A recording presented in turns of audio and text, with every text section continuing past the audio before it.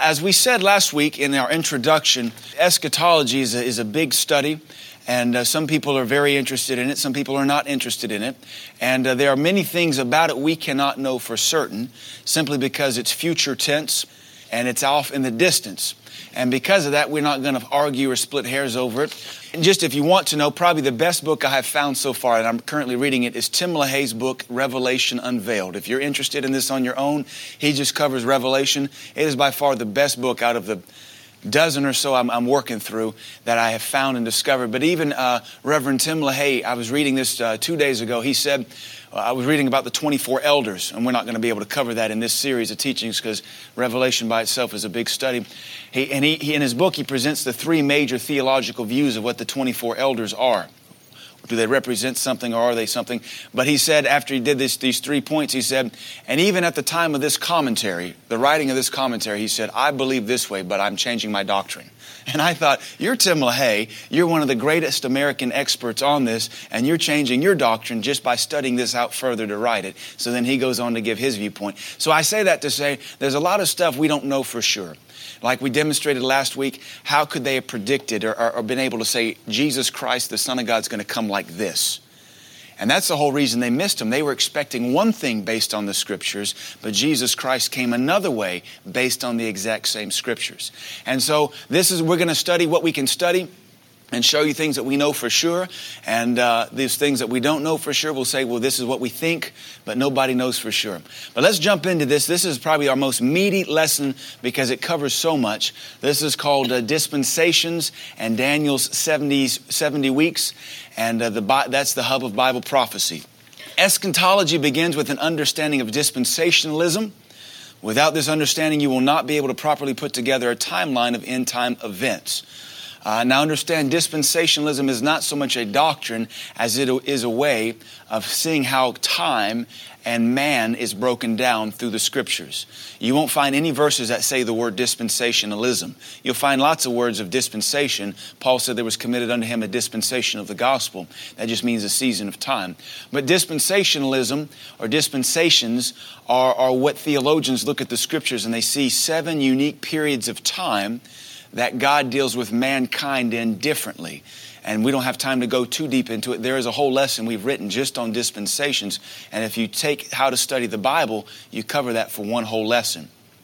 Dispensationalism is the system of historical progression as revealed in the Bible, consisting of a system of stages or dispensations in God's self-revelation and plan of salvation. Now, that's a big fancy definition. You'll see it play out before you when we get to the 7 dispensations. The Bible can be broken down into 7 dispensations of time.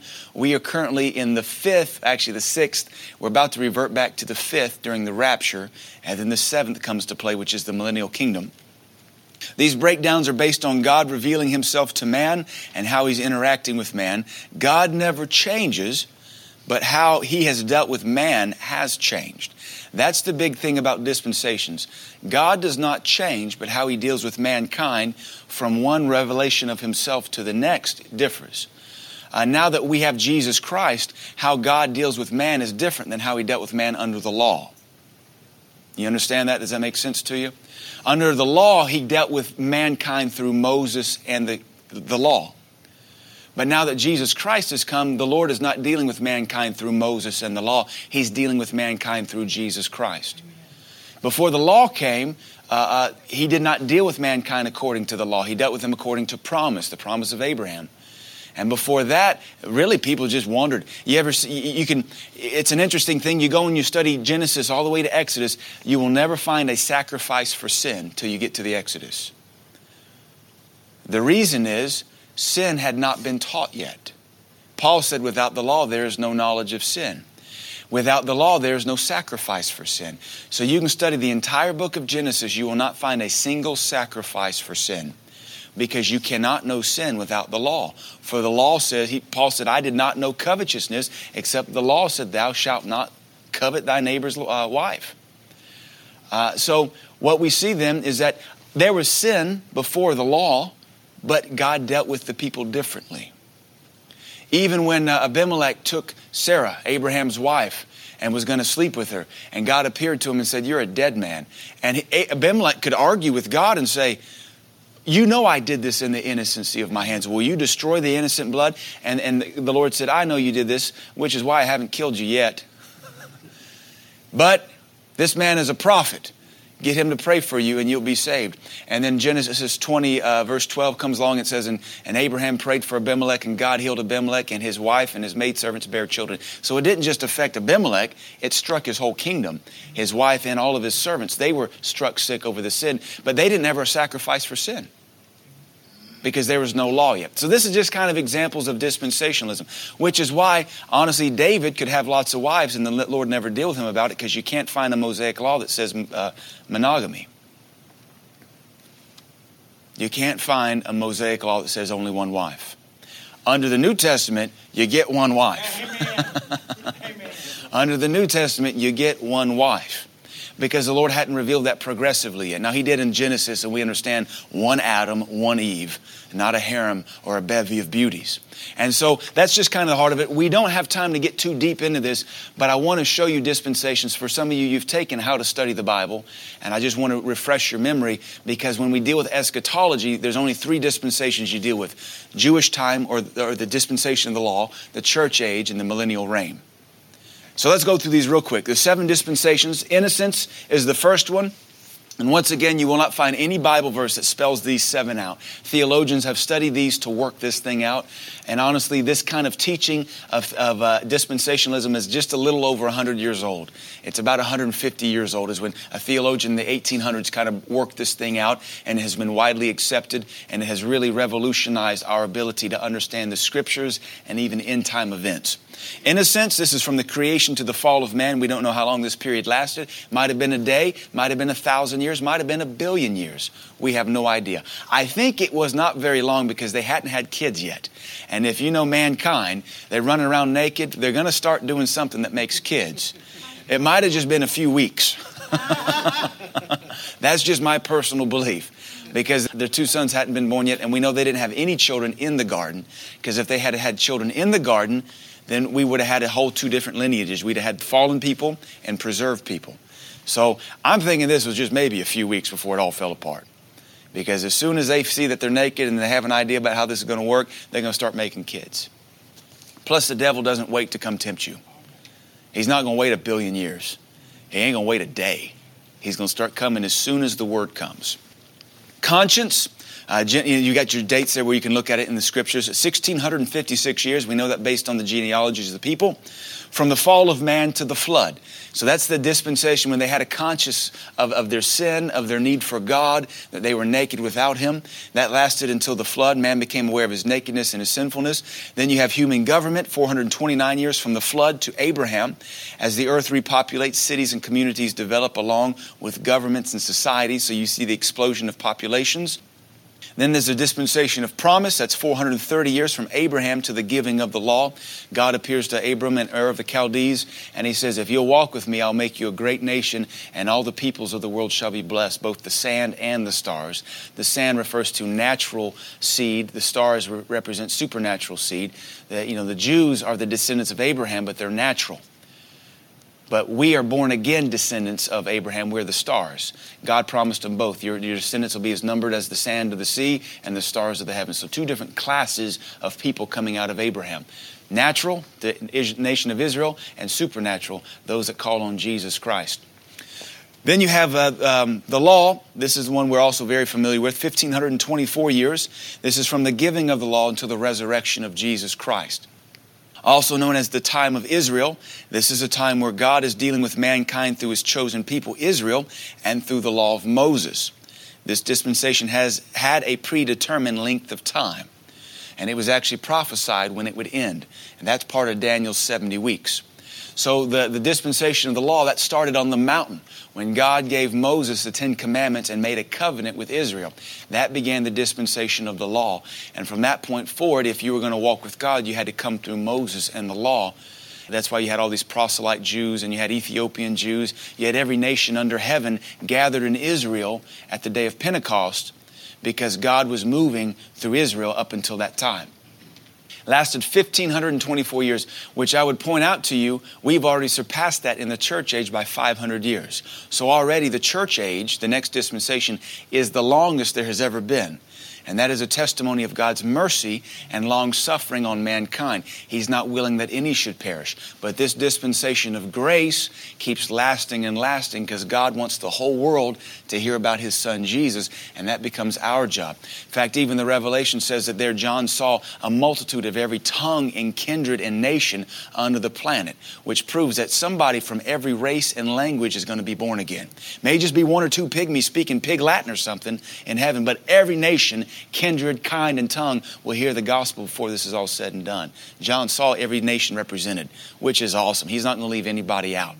So that brings us to the sixth one, which is the church age or the age of grace. This is currently Acts 1 through the current day. And so, we're not going to split hairs. Some say it started when Jesus died. Some say it started when Jesus was raised from the dead. Others say it started on the day of Pentecost.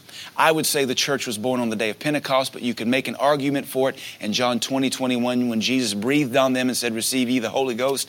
We could make an argument that that's when they got born again, and that's when the church started. Because, you can be born again and not have the day of Pentecost experience in your life. You can be part of the church and not be spirit-filled, tongue-talking. We understand that. So we're not going to split hairs there, whether it's John 20:21 or Acts 2:1.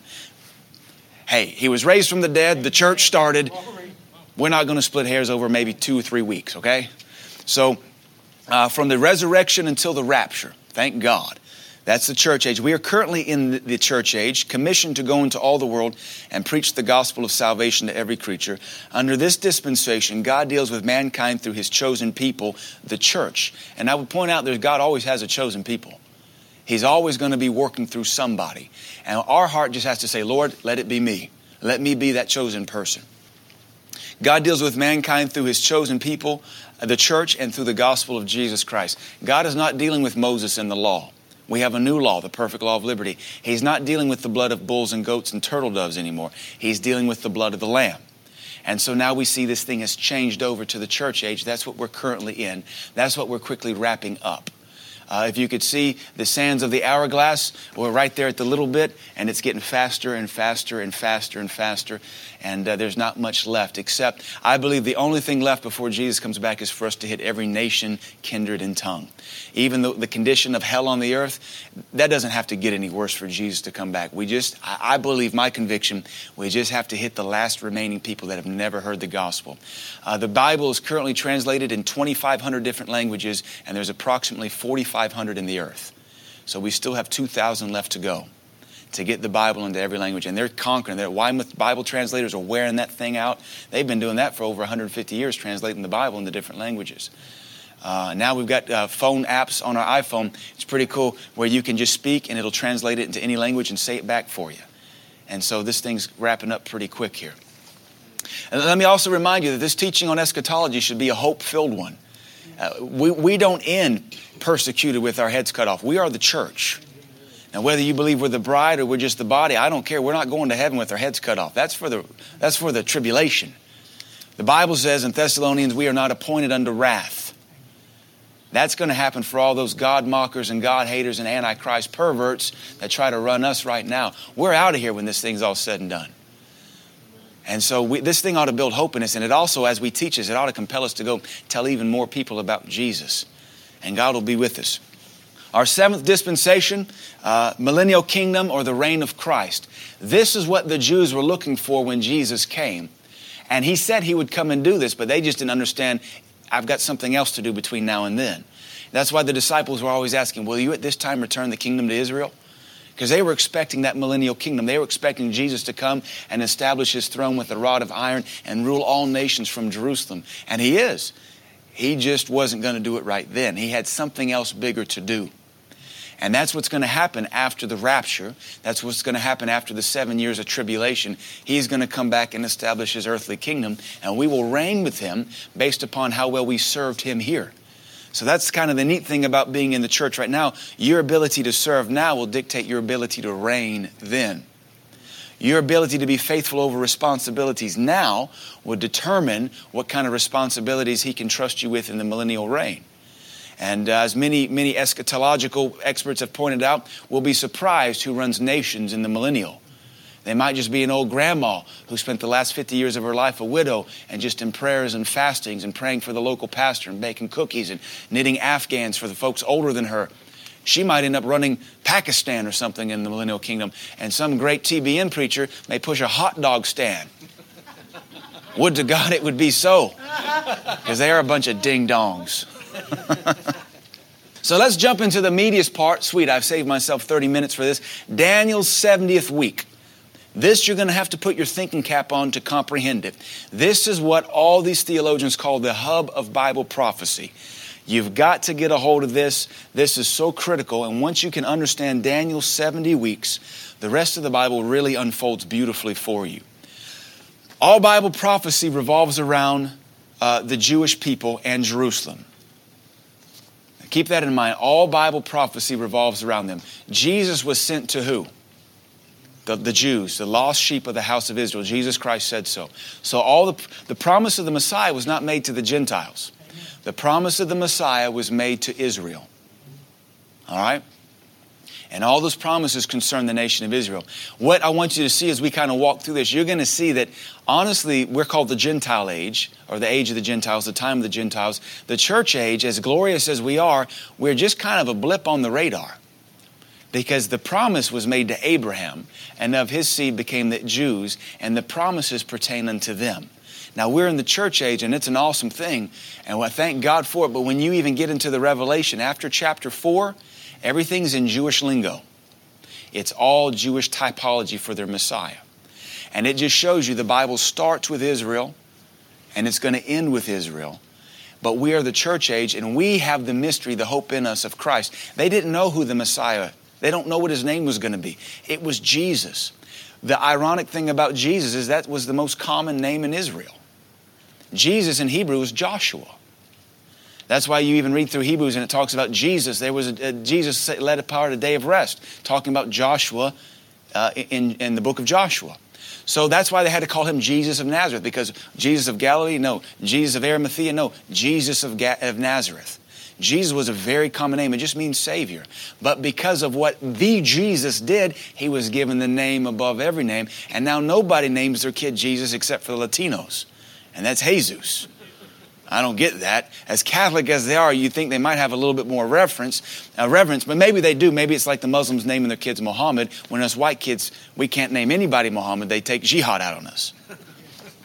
That woman in North Africa, she named her teddy bear. She was a white woman. She named their teddy bear Muhammad. The kids picked the name. They were ready to cut that woman's head off because she was a Westerner, naming the teddy bear Muhammad. But the Muslim kids she was teaching said, "Can we name our bear Muhammad?" "Yeah." And then all the pagans wanted to cut her head off and spit down her throat.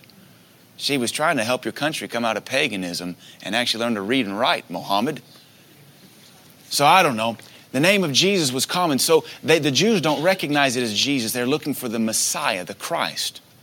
And so all the Bible prophecies begin with Israel, and they're going to conclude with Israel. In a sense, we were a blip on the radar they didn't even see coming. In fact, our next lesson is called the mystery of the church. A lot of theologians also call the church age the age of mystery.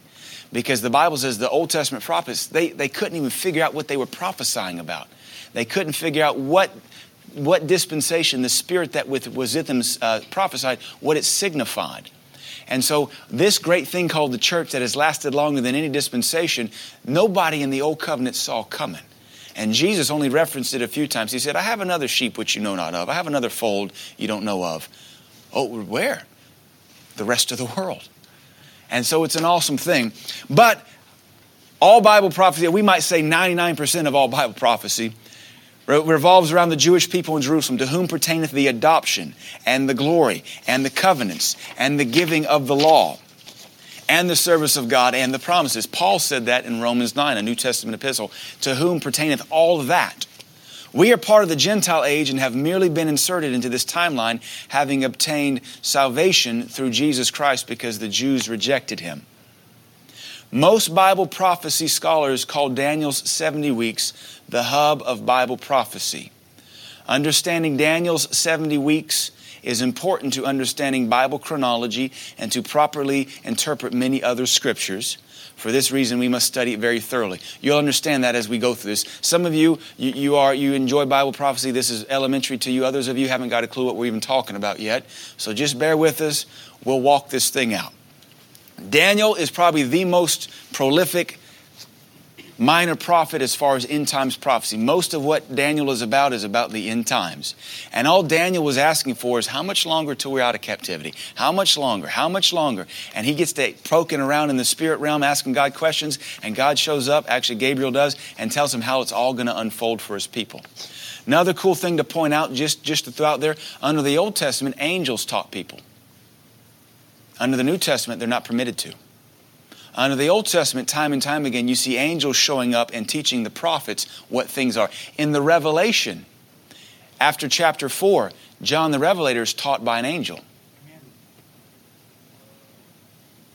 That doesn't happen in the church age because we have the Holy Ghost and the angels desire to look into what we have.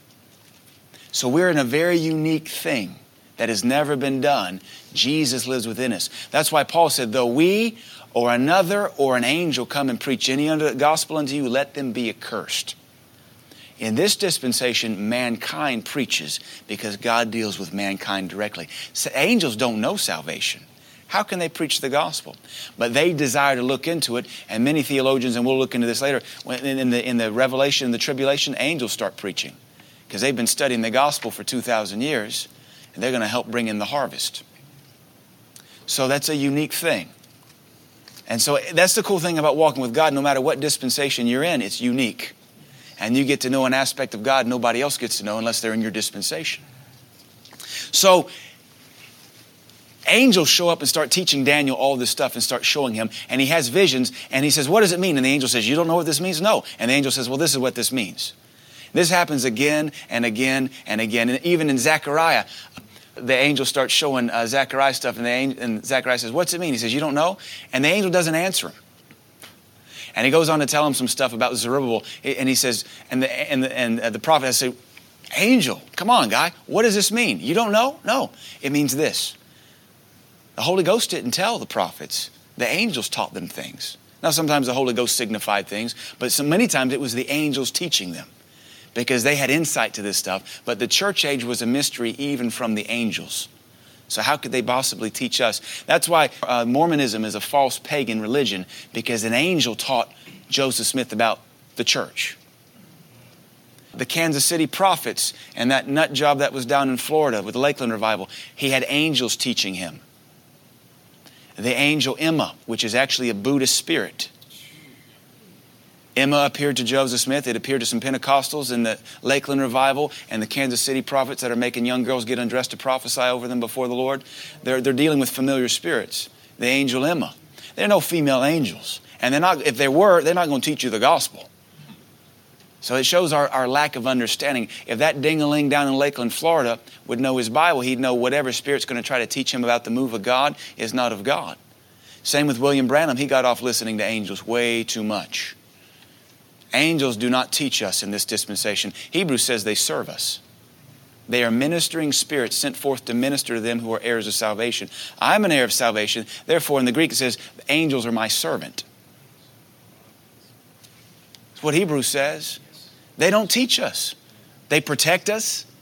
They minister to us like they ministered to Jesus and strengthened him in the garden. Psalm says that they obey the word of God. There's no doubt they bring us things. So we don't want to get off on angels. Daniel 9:24. This is the hub of all Bible prophecy. These two verses. 70 weeks are determined upon thy people and upon thy holy city, to finish the transgression, to make an end of sins, to make a reconciliation for iniquity, to bring in everlasting righteousness, and to seal up the vision and prophecy, and to anoint the most holy. This is where we get the term Daniel's 70 weeks. Now the word 70 weeks there, weeks is the Hebrew word Shabuah, and it doesn't literally mean weeks like 7 days. It means seven periods. It can be days, it can be weeks, it can be a period of months.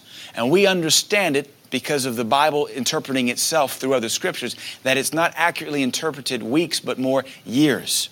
70 periods of 7 years. 70 periods of 7 can be days or years. Here it is 70 periods of 7 years, or 490 years. Okay? 490 years. 490 years. And there has to do with that's 10 years of Jubilee. We won't go down the road of the year of Jubilee and its implication here, because we're already going to get a little too deep to have to sit there. And I was really thinking about coming up with slideshows to show up here. So just bear with us here. These 70 periods of 7 years, or 490 years, he's telling Daniel, this is how much time your people have left. At 490 years, I will be done completely with the Jewish people. It will all be wrapped up. Remember, the things that are going to be determined are finish the transgression, make an end of sin. So after 490 years, there'll be no more sin. Of course, this was given in 600 BC. So wait a minute, we're way past that. Angel, is your name Emma? Because you're goofy here. Make an end of sins, make a reconciliation of iniquity. So in 490 years, all this stuff will be accomplished. To bring in everlasting righteousness, we don't have that. To seal up the vision and prophecy, and to anoint the most holy. In the Hebrew, that means the Holy of Holies, not a person, but the Holy of Holies. The King James, they kind of put their spin on it. It is not the most holy one. He's always anointed. But the word is in reference to the holy place, the Holy of Holies, the rebuilding of the temple. So, here's a couple points here on this verse. 70 weeks. So, 70 times 7 years, 490 years. Determined, this is what it tells us. It's determined upon Jerusalem and the Jews, thy people and thy holy city. So this prophecy revolves around the Jews and Jerusalem. We know that when Jesus comes back, his headquarters will be Jerusalem. It always has been, it always will be, and it's why the whole world fights for a little piece of land smaller than New Jersey. Why does every major world power tiptoe around a piece of land surrounded by nothing smaller than New Jersey? Because God said, that's my city, and I'm coming back there.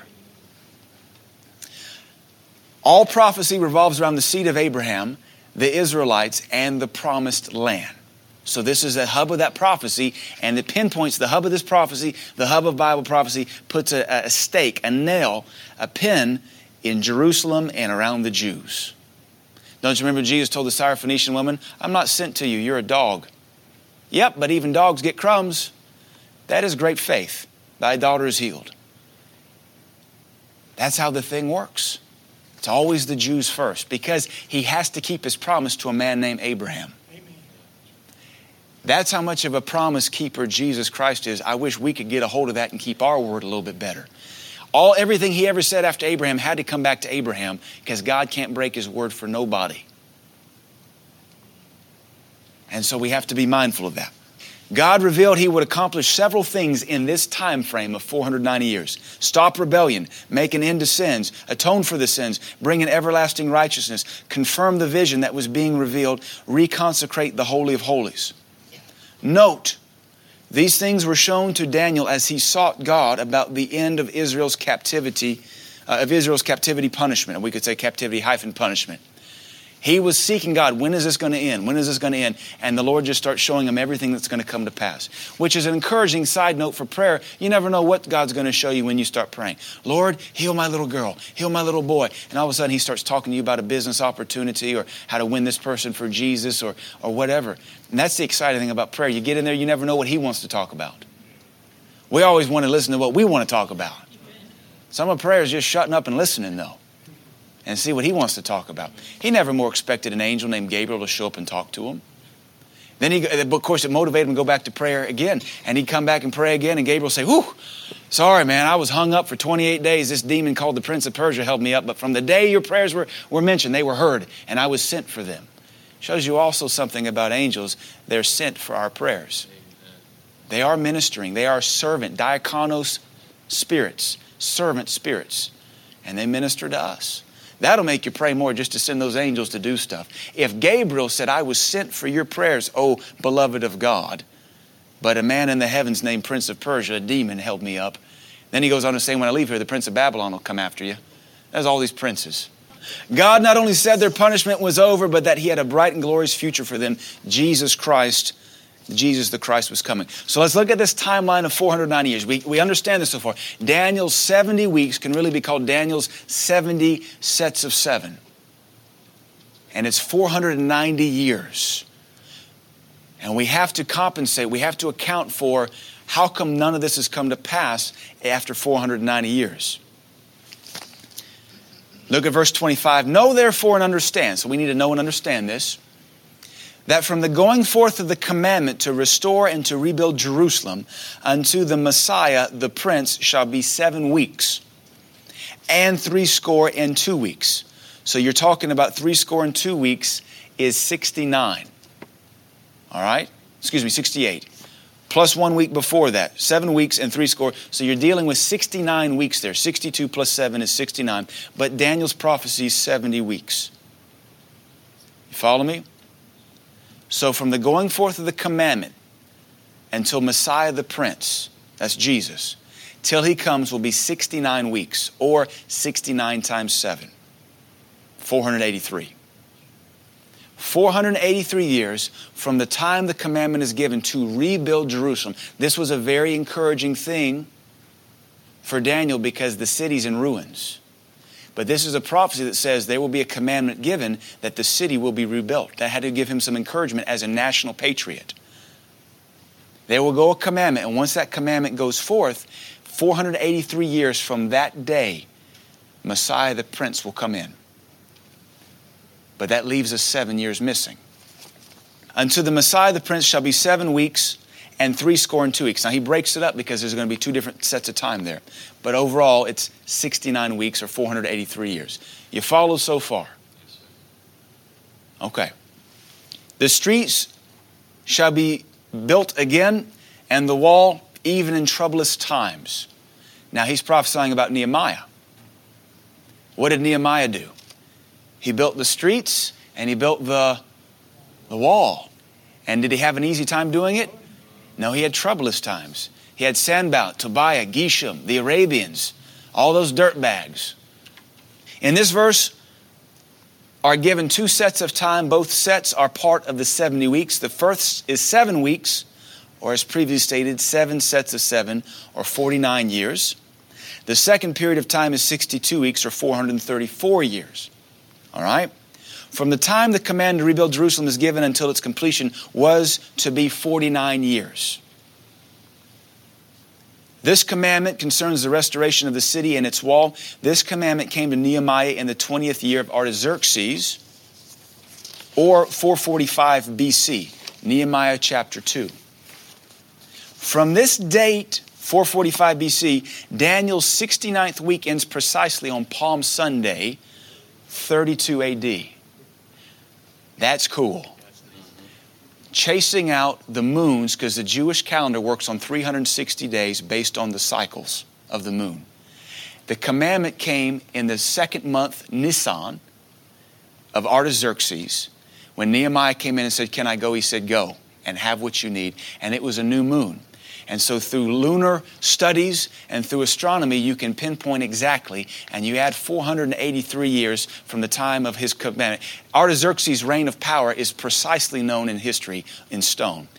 Jesus Christ walks in Palm Sunday 483 years later as the Prince of Israel, and they crucify him the same week. And Messiah is cut off. Pretty cool, huh? This is why they were looking for him. This is why they were celebrating. And then the devil moved against it, just like God wanted to. Corinthians tells us that had they known what they were doing, they would not have crucified the Lord of glory. From the time of the completion of Jerusalem until the crucifixion of the Messiah was to be 434 years. The same week he rode into Jerusalem as their prince and king, they crucified him. Daniel 9:26 says, "And after 62 weeks shall Messiah be cut off." So 434 years after the completion of Jerusalem. That is also a date set in stone because they reconsecrated the city, rededicated it. But not for himself. We know he died, but not for himself. It wasn't his sin that killed him. It was our sin that killed him. And the people of the prince that shall come, that's speaking of the Antichrist, who rules over the Gentiles.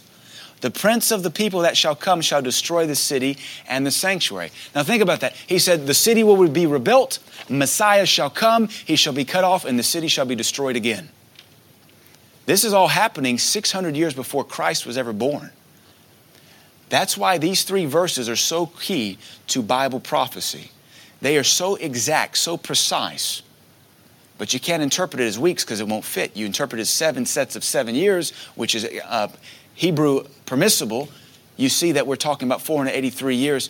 And here the angel saying, and after the Messiah is cut off, the city shall be totally destroyed again by the prince of the people that shall come, which are the Gentiles. The prince of the people. That's the Romans that were there. The people that shall come. And the end thereof shall be with the flood. And unto the end of the war, desolations are determined. One translation says, and there shall be wars until the very end. And that's what Jesus prophesied. So look at this. This verse reaffirms the proper timeline. Jesus will be cut off, crucified, 62 periods of 7, 434 years after Jerusalem was restored. The second part of this verse predicts the coming Antichrist, called the Prince that shall come. This verse is also a reference to the destruction of the Jerusalem in 70 A.D. by the Romans, also foretold by Jesus in Matthew 24 and Luke 21. The Antichrist will be covered more in future lessons, as will the destruction of Jerusalem. So here, 600 years before this ever happened, anything ever happened, Daniel gets an encouraging word. The city will be rebuilt. Then Messiah will come. And then the city will be destroyed. But the thing is, Messiah gets cut off. There's no week accounted for. There's a missing week, that last week. That's what they call Daniel's 70th week. Because no mention is made of it here. Not in this prophecy to Daniel. We only have 69 weeks hanging. But the prophecy starts off, 70 weeks are appointed unto thy people and unto thy holy city. But he's only spoken of 69 weeks so far, and that 69th week ended with the Messiah being cut off. That is called Daniel's 70th week, or Daniel's 7 years. So we say here we're missing a week. Daniel 9:25 speaks of 2 sets of time. 7 weeks and 62 weeks. Added together, we get only 69 weeks. This missing week is what is called Daniel's 70th week. This 70th week has not been fulfilled yet. In fact, it has not even yet happened. It's possible for prophecy to be fulfilled but not be completed. Matthew 8 says, and he healed the sick and cast out devils, and thus it was fulfilled as was spoken by Isaiah the prophet. He himself bore our infirmities and took our sickness. Jesus Christ fulfilled that prophecy in Matthew 8, but he continued to heal many, many, many more people.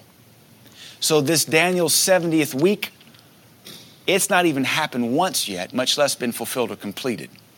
So there are some scriptures, like Acts 2 says, this was that spoken by the prophet Joel, out of my spirit shall I pour out upon all flesh, and your sons and daughters shall prophesy. That was fulfilled in Acts chapter 2. It's still being fulfilled today. So we distinguish that to say nothing in Daniel's 70th week has even happened yet. But that 7-year period happens to be what we call the tribulation. That last week appointed unto the Jewish people, because the prophecy says there are 70 weeks appointed unto thy people, Daniel. Who's his people? The Jews. 70 weeks are determined upon thy people and upon Jerusalem. The last week, or 7 years, is the tribulation. We are not Jews. Therefore, we have no partaking of the 70th week. Hallelujah. Because it's going to be hell. Literally. It's not just the devil going crazy. It's God opening up bowls of wrath and trumpets of destruction and seals that shake the earth. We're not appointed unto wrath. We won't be there. That last week is appointed unto the Jews, not us. And so that's what we call the tribulation. And it's broken into 2 halves. We'll cover that in the future weeks with other classes. You have the first 3.5 years, which is the tribulation. Then you have the last 2.5 called the Great Tribulation. We'll cover that, but not today. This has not even happened yet. In essence, Daniel's 70 weeks can be referred to as Jewish time. And this is what you're going to hear say a lot. Because this is a giant timetable, it's a common expression among Bible prophecy teachers to talk about church time or Gentile time and Jewish time. As it is, when Jesus Christ was raised from the dead, Jewish time stopped. Jesus said, it's finished. It stopped.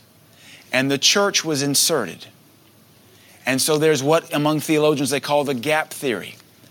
That between the crucifixion of Jesus and his resurrection and his second coming, in the rapture, the church has been inserted.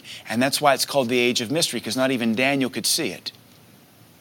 Not even Daniel could figure it out. Even Daniel's prophecy does not even mention the church once. But the angel mysteriously leaves off the 70th week. So there's something happening between the 69th week and the 70th week. We are currently running on church time. Currently, the church is how God moves in the earth. Before the church age, God moved through the nation of Israel.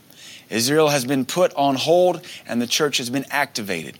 At the rapture, the church will be taken out of the earth and the Lord will reactivate Jewish time, and Daniel's last week of time will play out. See, the thing is, the Jews rejected their Savior. So according to Romans, God cut them off, and we have been grafted in. But in the last days, they will have opportunity to be regrafted in. Now, the thing is, in the church age, if you're a Jew and you get born again, you're not a Jew anymore. You're born again. But this Daniel's 70th week is unique in that he will go back to dealing with the Jews as Jews and not as born-again Christians, because they'll get to have their Messiah, and it'll be a different kind of thing than what's going on now. I'm glad I'm not going to be there for that. I haven't mastered this yet. One guy told me one time, he said, I think we're going in the tribulation. We're going to live through the tribulation. I said, why? He said, because think about all the signs and wonders and the power you can walk in. I said, you're an idiot. Jesus told me I'll cast out devils. Jesus told me I'll lay hands on the sick. I said, you can go through hell if you want to, but what are you kidding, man? You don't even do a good job right now. You're not going to make it. We can have all the power and none of the persecution right now. So Dr. Barclay says, hey, if you want to believe you're going to go through the tribulation, go. He said, I'll give you 10 minutes. You can't even show up to church on time now. Much less when Antichrist is running the show. You're not going to make it. So you best just get after it now, go in the rapture, and let God do what he wants to among Jews and everything. So that is Daniel's 70th week. Does that make sense? Is that easily understandable? That is, if you can understand 70 weeks, the rest of this thing unfolds beautifully and it's very easy. The next two lessons we'll talk about the mystery of the church. Why nobody saw it. We'll look at all the scriptures in the New Testament that pointed out how it was a mystery. The angels couldn't see it. The prophets couldn't see it. Jesus only hinted at it. And yet here we are, this huge thing called the church. The most powerful force of people ever to be born in the earth with God in us. Nobody else has ever known that but the church.